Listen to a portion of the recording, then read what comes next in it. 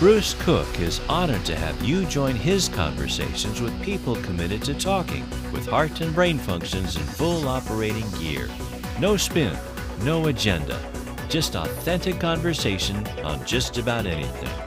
Welcome to the Bruce Cook Conversation. Will the economy dictate the election of the next U.S. president? Financial investment pro Ivan Illan chimes in.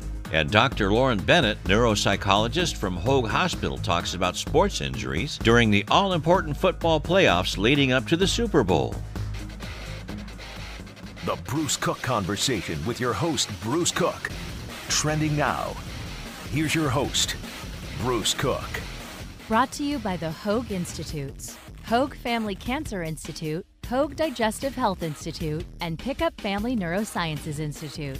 Unparalleled expertise, world-class care, right here in OC. Happy New Year, ladies and gentlemen. It's Bruce Cook, and it's time for the conversation live tonight on Angels Radio and also on the Angels Radio app. Welcome back. I'm happy to be back. I hope you are too.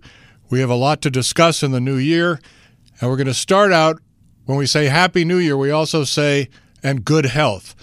And as my mom used to say when I was a kid, if you've got health, boy, you've got everything. Of course, I didn't pay much attention to that as a kid, but as you get older, you know the meaning is really important. So to everybody listening on Angels Radio, may this be a year of good health, plenty of happiness, lots of surprises. Biggest surprise, I think, of all is going to be our financial picture and how it impacts our major elections that are coming up. Economy is often the linchpin in an election year. It tends to matter more than just about anything else in a world that is always conflicted and crazy to one degree or another. We certainly are in that boat this year, 2024, but the economy still looms to be a large factor. It's strange, though. I don't know how many listeners paid attention to President Biden's speech this week on the occasion or the eve of the occasion of the 3-year anniversary of January 6th. It was a campaign speech. Most of it was about preserving the democracy of America, and of course it was anti-Trump. But he really didn't say that much about the economy, which surprised me personally because the Biden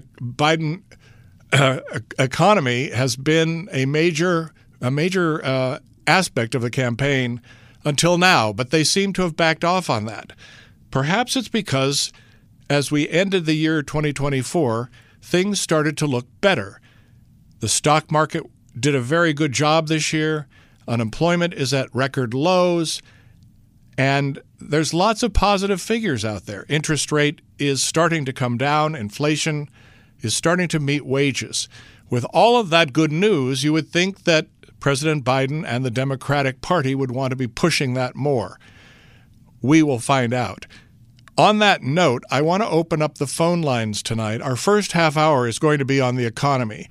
And my very special and regular guest, the founder of a investment company, Ivan Illan, is going to be joining us momentarily. But before I bring him on, I want to open up the phone lines with a question. If you care to answer, if you care to participate with Ivan, who is an expert in finance and in all sorts of things related to the economy, this is your chance. My question is this. How do you feel about your personal economy? Are you stable? Is your job secure? Do you feel like your personal wealth is okay? Or are you worried? Are you on the edge? Is it good enough? Complicated question, but not so complicated. If you care to join me, the phone number, as most listeners know, 714-2-830-830. 714-2-830-830. Before I bring Ivan on, I want to say a special thank you to our sponsor for 2024. We have a new sponsor joining us. You heard it in the opening credits. It's the Hoag Institutes, ladies and gentlemen, at Hoag Hospital in Newport Beach and also in Irvine in Orange County and at various locations around Orange County. The institutes are very, very very special places where people with very specific needs find the help they need. So thank you to Hoag Institutes for supporting this show. It's really important to me personally because quality advertising raises the bar. And I want to be proud of the advertisers that support this show. I'm very proud of them and most appreciative.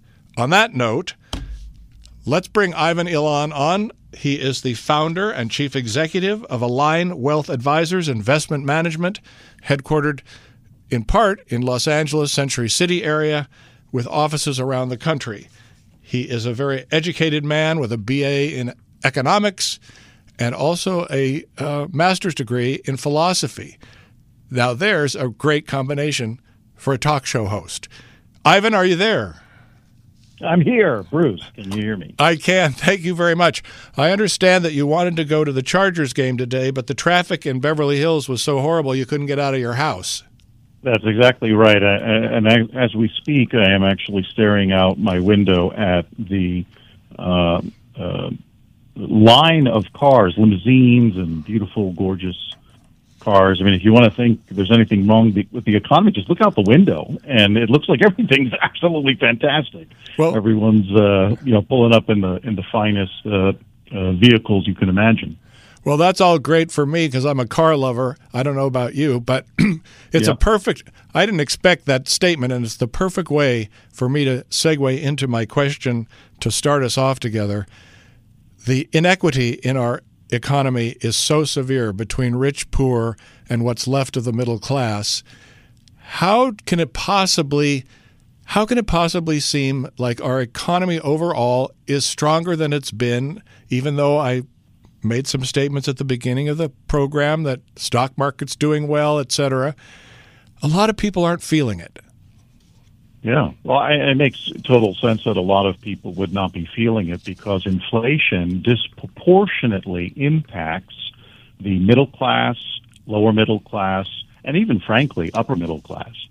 So that's a very important thing. I think that a lot of economic data doesn't focus on, which is that there is a disproportionate impact when the price of beef goes up and the price of eggs go up and milk and, basic products, things like fuel as well. These things are like taxes on the consumer and certainly put a disproportionate burden on the middle and lower class. How important will the economy be in this year's election? Where does it stand between war in the Middle East, immigration at the border? Where is the economy in all this? Are people going to vote with their pocketbook? I guess that's the question. They always do, Bruce. I mean, that's what history has taught us, and history is good for something, is to reference it and see what's happened in times similar to ours. And the economy is always the number one issue. People always care about what's in it for them, what's it going to be like into the future, who can really navigate economic conditions best. Do we really? I was reading something today about Trump. I mean, 2/3 of Republicans believe Trump is the guy to best navigate the U.S. economy, and it's a distant second with Nikki Haley at 8%. So it clearly is front of mind for the electorate. Your statement about 2/3 of the Republicans feeling that Trump is the man to fix the economy. If I took the devil's advocate position on the radio tonight and pointed out all of his financial failures and all of the things that went wrong in our national economy and the debt that rose to the pinnacle of all pinnacles during his 4-year period, how do you respond to that? Well, there's a couple of different things there. The first, I would say, is his personal wealth is still quite great. He is a billionaire, so for all the failures he may have had, the guy's still worth more than $1 billion. So I certainly look at him as having used the system to his advantage. Certainly, he used the bankruptcy system to his advantage. I remember reading Art of the Deal when I was a kid, and one of the things that really struck me was this syndicate of bankers he got together in a room because he was going to default on something like $700 million of debt. And so all the bankers were furious to come and meet with him and and he got them all, to compromise and take less money and take less interest, and that's what happens when you have a lot of debt. Well, you know what? Set your terms. It's different for the average folks, but when you got that kind of debt, you can bring people to the table. It's actually not so different, I think. I think a lot of people that don't have $1 billion have serious debt problems, and they have learned that the system can help them in a negotiating position if they handle it right. Maybe that's why so many people, so many Americans don't care about all the garbage, don't care about all the criminal lawsuits and everything. They just feel they want this country fixed. Can you define that for me, in your opinion, at least from a financial point? What does fix the country mean? Well, I think it would mean that people could actually afford to buy a home. There you go. That would be a huge evolutionary step forward, for a citizen of this country who doesn't want to have to move to, a state, that has less people than, a small town in California. I mean, it's a very real dynamic that we have in this country, which is it's very hard to be able to afford housing. But in a free market economy, is it possible? Is it possible in L.A., Orange County, that we represent here tonight, is it possible to fix that, given what's happened and given the prices that we have and the huge population vying for space? Probably not.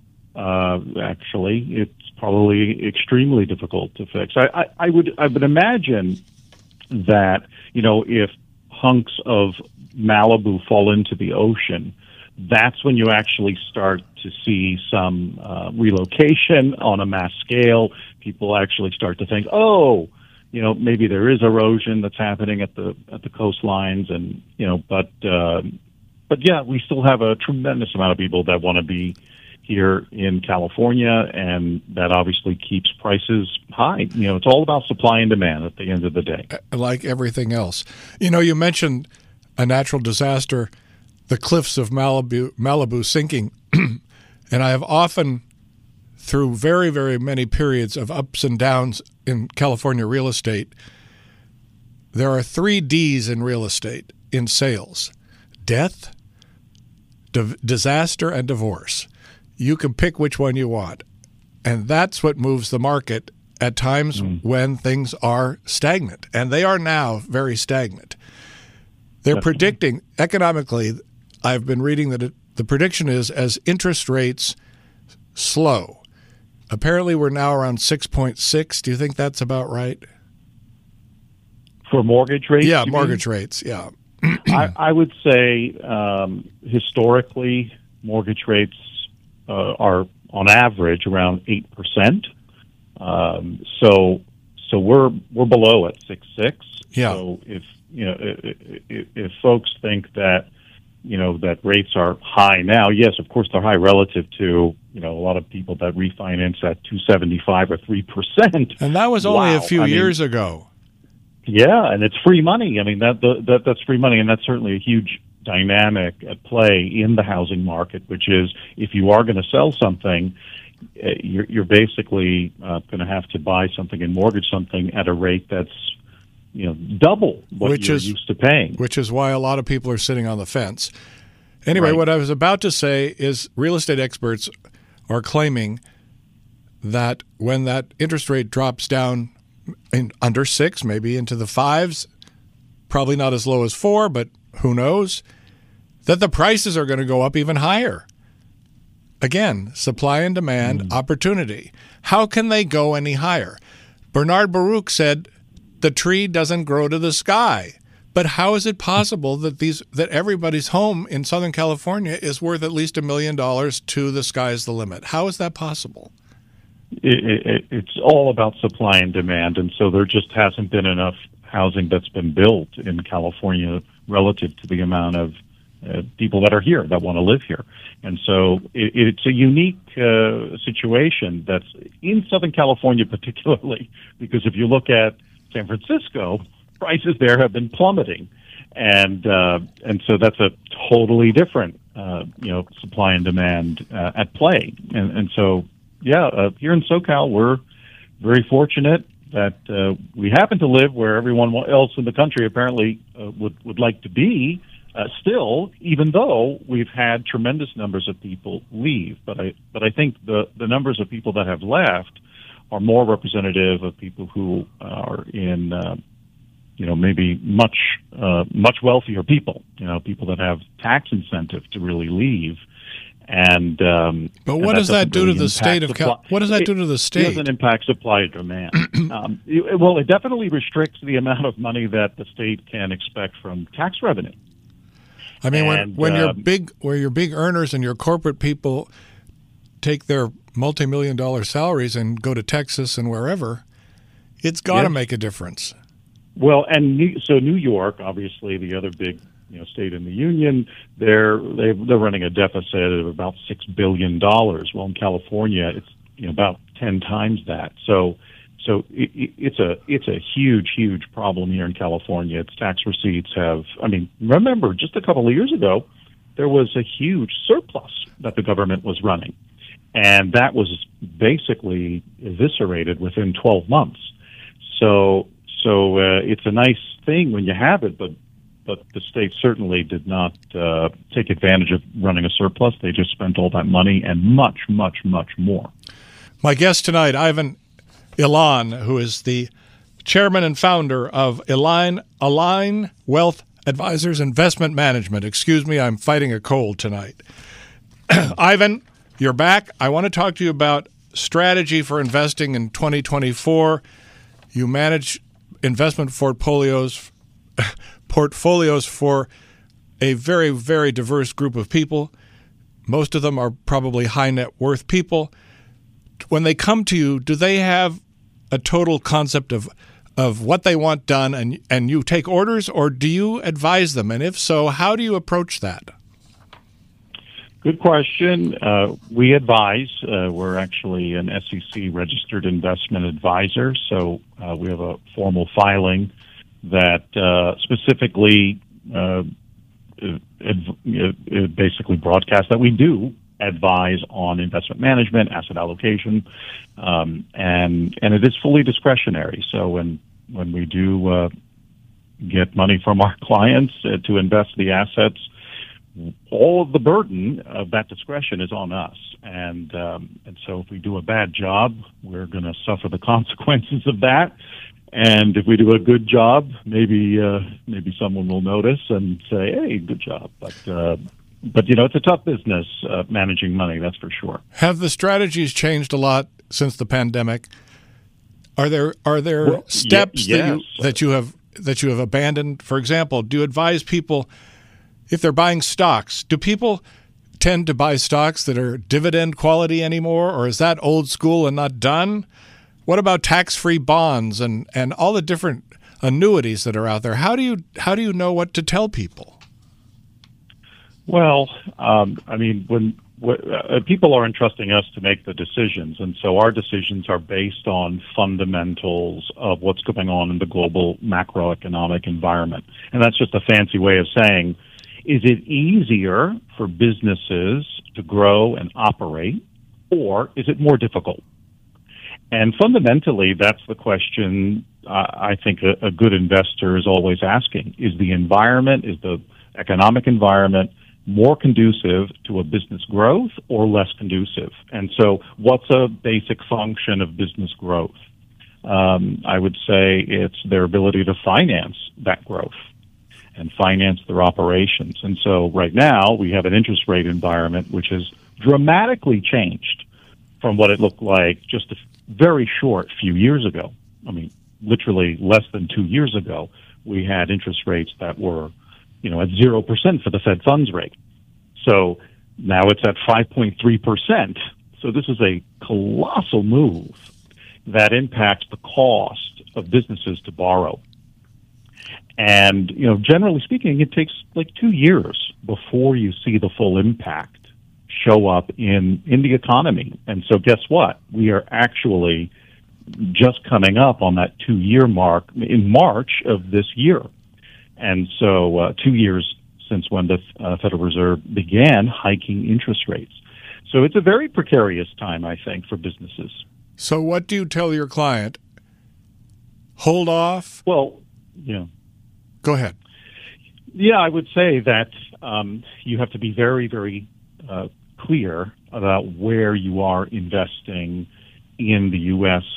stock market.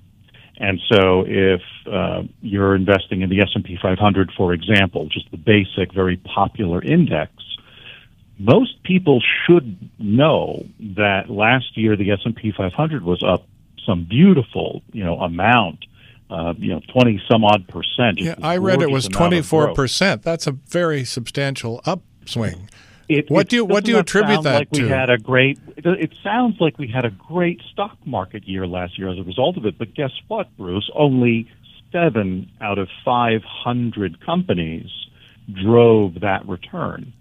Basically, 90% of that return last year was driven by 7 companies out of 500.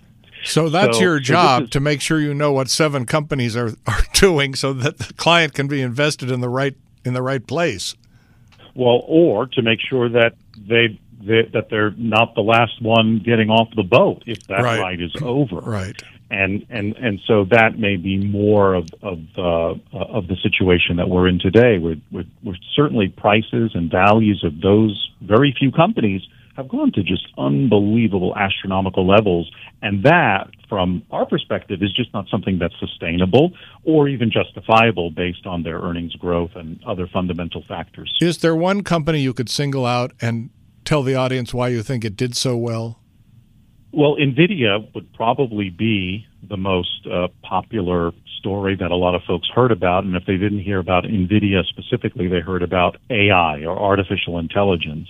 And so there was a huge amount of euphoria that swept through the stock market earlier this year because AI was going to revolutionize everything, and then there were these few companies that really have a lot of AI product or services in development.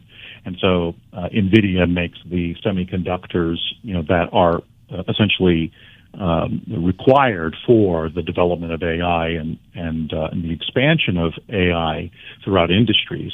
And so its stock was up, hundreds of percents. I mean, it was just an unbelievable, what they say, to the moon, kind of experience. But the earnings certainly are not there to support today's valuations, and there's a huge amount of growth that would need to be attained in order to justify the current valuations. So it's just a good example of how euphoria and that kind of really positive, almost delirious excitement for a particular company can just send prices way, way, way, way up, and then usually it finds its way down to a more reasonable level. So it's a question of when you get in and when you get out, and that is the age-old question. Yeah, buy low, sell high, repeat. That is the secret to making money in the capital markets. There you go. That's America. There we are. Right. Yeah. In our last couple of minutes together, talk about the NASDAQ and its roller coaster. It did well this year overall also, but there were some really low lows. Yeah, over the past 3 years, it's been a tremendous roller coaster. It really hasn't gone much of anywhere. This year was did phenomenally better than the S&P 500, but the NASDAQ is more concentrated in technology companies, and so when that AI enthusiasm and euphoria sweeping through the markets, it happens to impact more positively NASDAQ-type companies because it is focused more in the tech sector.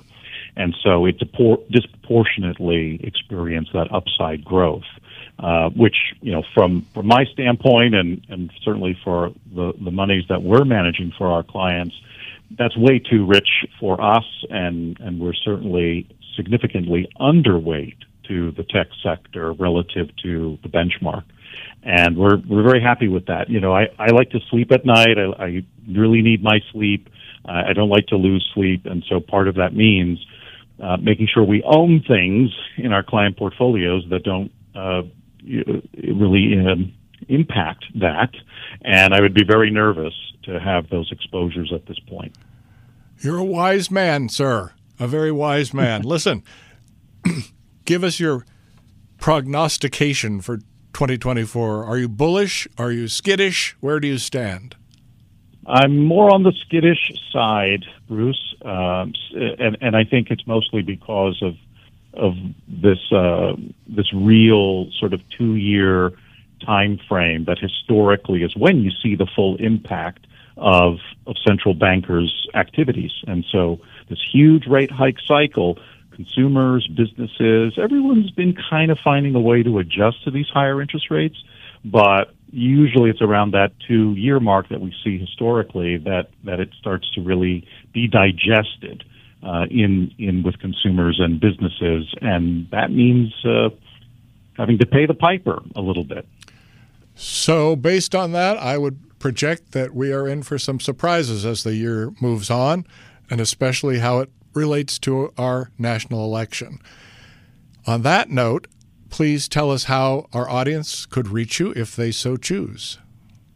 Sure. You can go to our website at www.alignwealth.com. That's ALIGNE wealth.com. Or give us a call at 310-795-0622. 310-795-0622. Ivan Illan, it has been a pleasure having you on tonight. Thank you so much for coming back on a regular basis. We appreciate your wisdom and your thoughtfulness. Happy New Year to you. Go to your window and look at all those fancy cars and enjoy the rest of the night. And you can turn on the Golden Globes. Yes. Thank you, Bruce. Okay. We are switching gears from the economy to our health, and I'm going to introduce you to Lauren Bennett. Dr. Bennett is the author of numerous publications on cognitive function in various neurodegenerative diseases and the long-term cognitive effects of repetitive head impact in sports. This is Super Bowl season, people. It's football season for closing in the schools, all the playoffs. Sports are such a big part of our lives. It has been an issue that has been debated and discussed very seriously the last few years. And Dr. Bennett is also a person who is very, very knowledgeable about it, as she has served on committees with the National Football League, Players Association, and others. In addition to that, her expertise covers the neuroscience aspect of sports in our lives, for our families and young children. And we have a lot to talk about tonight on AM 830. So welcome, Lauren. How are you? Thanks so much for having me. I'm wonderful. I should share with the audience that you have been on the show before, and we are delighted to have you back. Talk to me about what your practice is seeing at this time of year, given what's happening in the explosion of youth sports all over. Sure. Well, it's always a busy time for us in the fall and heading into the winter as folks are busy in their sports. So certainly we do see a fair number of mild traumatic brain injuries, or what we would think of as concussions, in the context of sports-related injuries. And then, of course, just other kinds of slip and falls, motor vehicle accidents, all of the various ways that folks can sustain a head injury. Head injuries are not well understood by the public. People will tend to panic, or they will not recognize the problems and let it go until it becomes a problem. How do you deal with that? Absolutely. You bring up a really excellent point that there's a wide range in terms of the extent of the injury. We want to encourage folks to be cautious when they've had an injury, but not to panic. So it's always a good idea to go to a primary care provider, an urgent care, or the emergency department, whatever might make the most sense for your situation, to get a thorough evaluation. Generally, that will include a neurological exam to see how your cranial nerves are functioning. And then if indicated, it might also include some imaging, like a CT scan or even an MRI scan, that can let us know if there's been a bleed of any kind that we need to be concerned about, or if there's been any kind of skull fracture. We're particularly concerned about those kinds of factors in our very young children and our very older population who might particularly be on blood thinners or have other comorbidities. Would most emergency centers pardon me, I'm fighting a cold, Lauren. Excuse me. Would most emergency medical centers be able to do that kind of evaluation? So certainly if they're not equipped to do that on site, they'll make a referral to a facility who is. But many urgent cares in the area are equipped with a CT scanner. Talk about Hoag. Yes, I'd love to, any chance I get. So, of course, Hoag has two main hospital campuses, one in Irvine and one in Newport Beach, both of which have round-the-clock emergency care available. They also have a number of urgent care facilities throughout the county, and then 26 outpatient care centers for primary care as well. So a number of various options depending on the public's needs. How did you come to work at Hoag Hospital? That's a great story, actually. So I was recruited, if you will, by our dear colleague and friend, Dr. Michael Brandt-Zalaski, who I think the world of. As do I. He's quite convincing when he is out to get something, as you know. And so he and I came into contact. I was with Cleveland Clinic in Las Vegas at the time, and they had some opportunities coming up at Hoag, and he convinced me to make the move. What is your main focus, and what is the main passion behind this career path for you? Sure. Well, I'm really fortunate. I got to do my fellowship, and in our field we have a 2-year postdoctoral fellowship. And mine was a really unique hybrid of neurodegenerative conditions like Alzheimer's disease, vascular dementia, Parkinson's, MS, and other conditions, and sports neuropsychology. And really the intersection of those two conditions, right? So the developing field in terms of what we think of when we think about chronic traumatic encephalopathy, which is kind of now under that umbrella of neurodegeneration. So I was really fortunate to get to do my fellowship that spanned both of those fields and get really in-depth training in both neurodegenerative with our older adult population and working then with sports teams.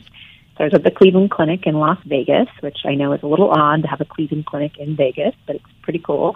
And there we had an opportunity to support a number of the teams in the area.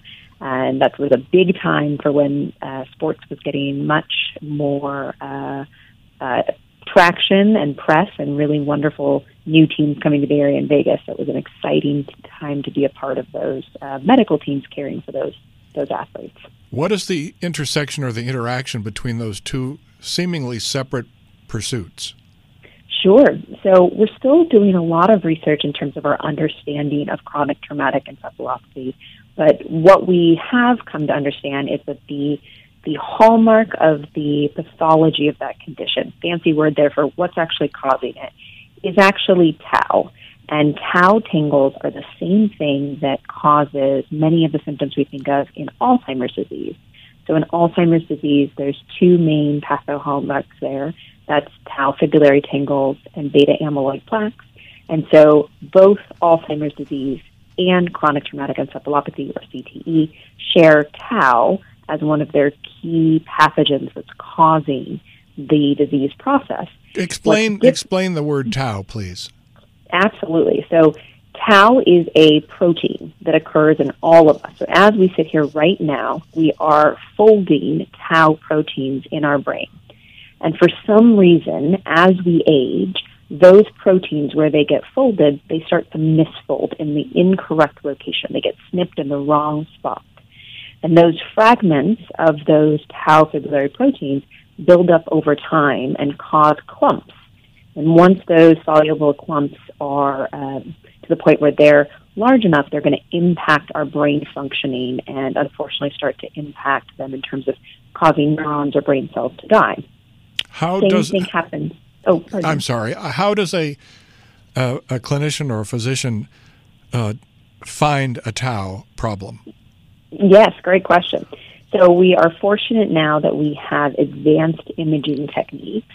So an MRI, for example, that is one type of imaging you might be familiar with. We also have what's called a PET scan. That PET scan, there are different types of injectable tracers that bind to different substances within our brain and bodies. And so one of the tracers that we have available to us can actually bind to tau. I should mention that this type of PET scan is only available at a research level and hasn't yet been cleared for commercial use by the FDA. But there are research trials of this tracer that can be useful in helping to identify tau in the brain. The Alzheimer's has been widely talked about in the last few years. People are coming to terms with understanding it better. How has that happened? Why has it become such a major, big deal? Does it have to do with the fact that we're diagnosing more people that are suffering from it? I mean, how come now and not 20 or 30 or 50 years ago? Absolutely. I think it's a really good intersection of multiple factors, the main one of which is what's called the silver tsunami. You may have heard this term, or your listeners may have heard this term before, but essentially, as the baby boomers age, we have a staggering number of individuals that are going to come into the 65-plus cohort over the next 20 years.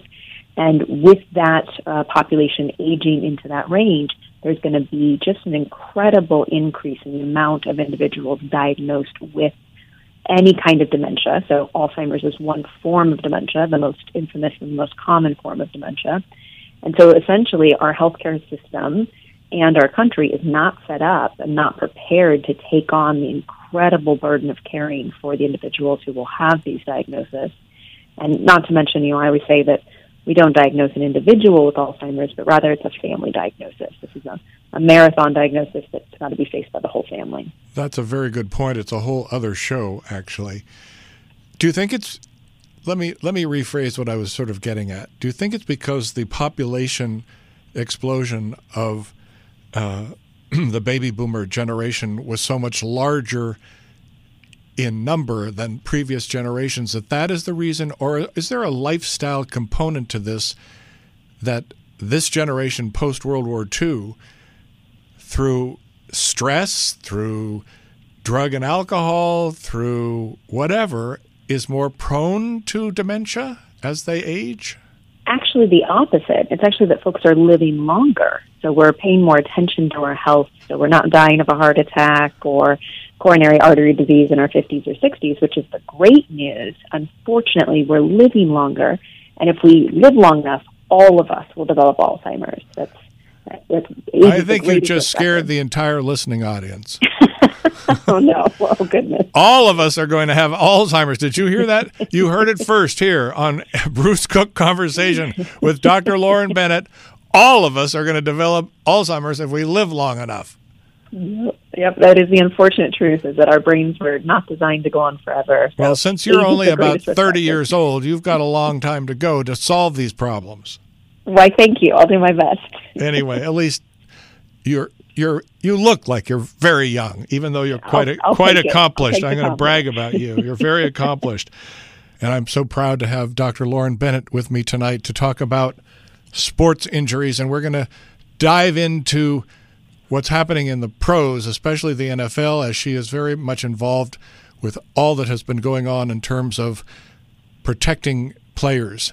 So, Dr. Bennett, come back and talk to us about what's happening. Absolutely.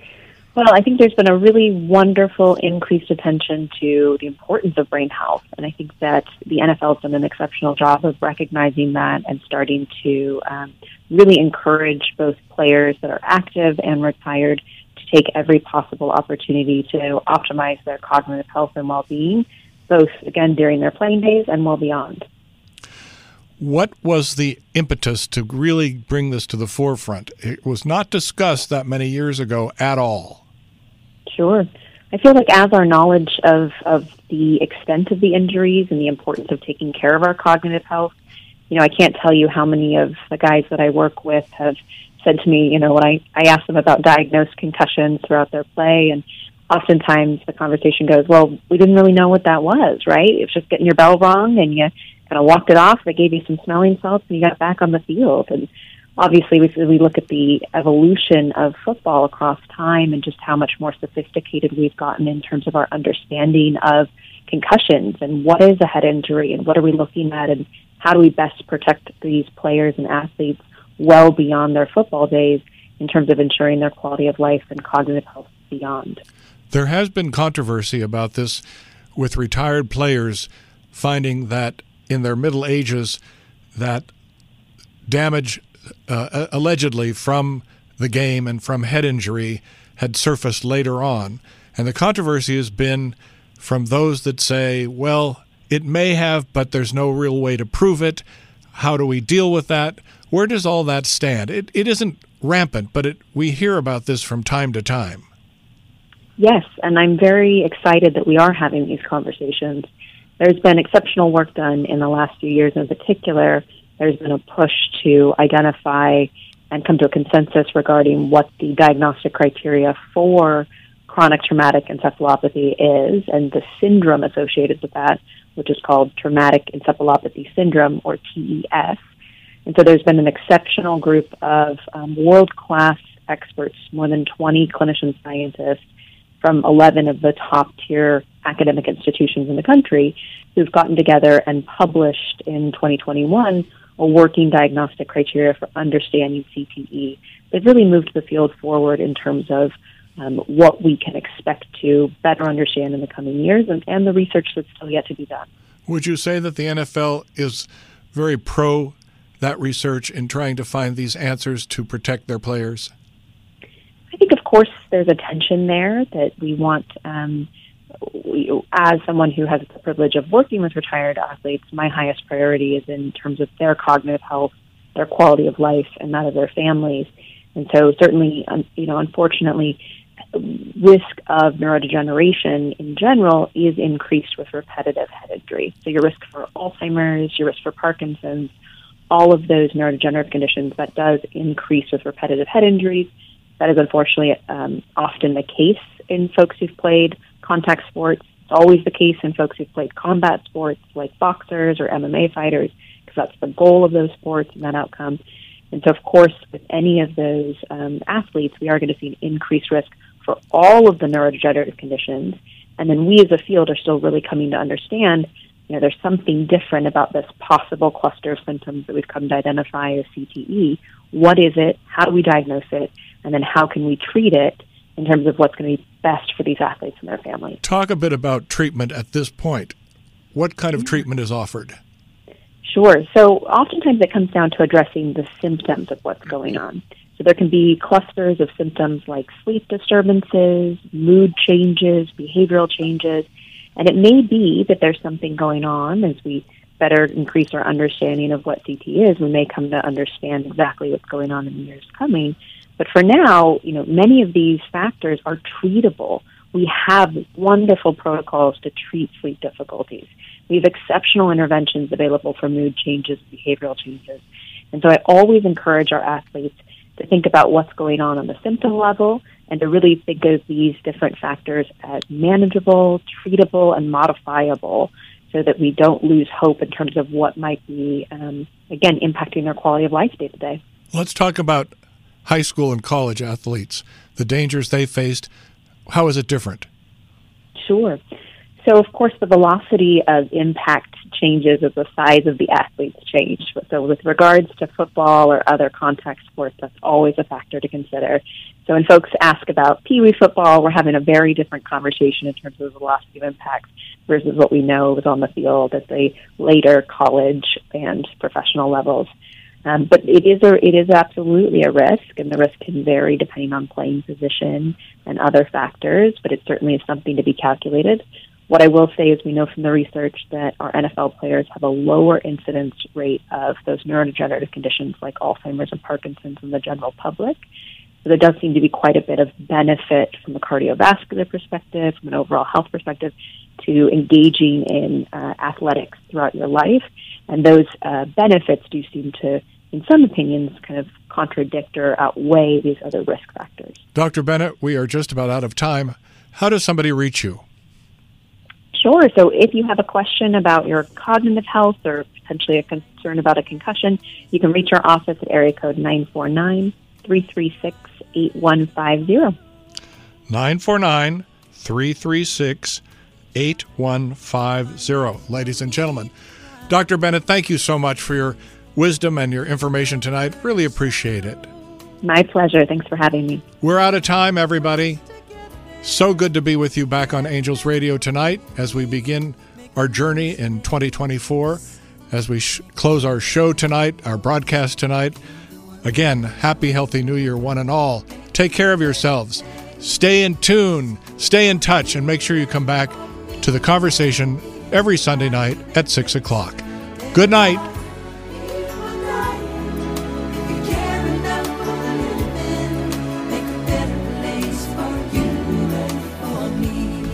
You've been listening to the Bruce Cook Conversation. Hear the Bruce Cook Conversation on Sundays at 6 p.m. Pacific on AM 830 KLAA. And hear the podcasts of every show on Anchor, Spotify, Breaker, Pocket Casts, and Radio Public.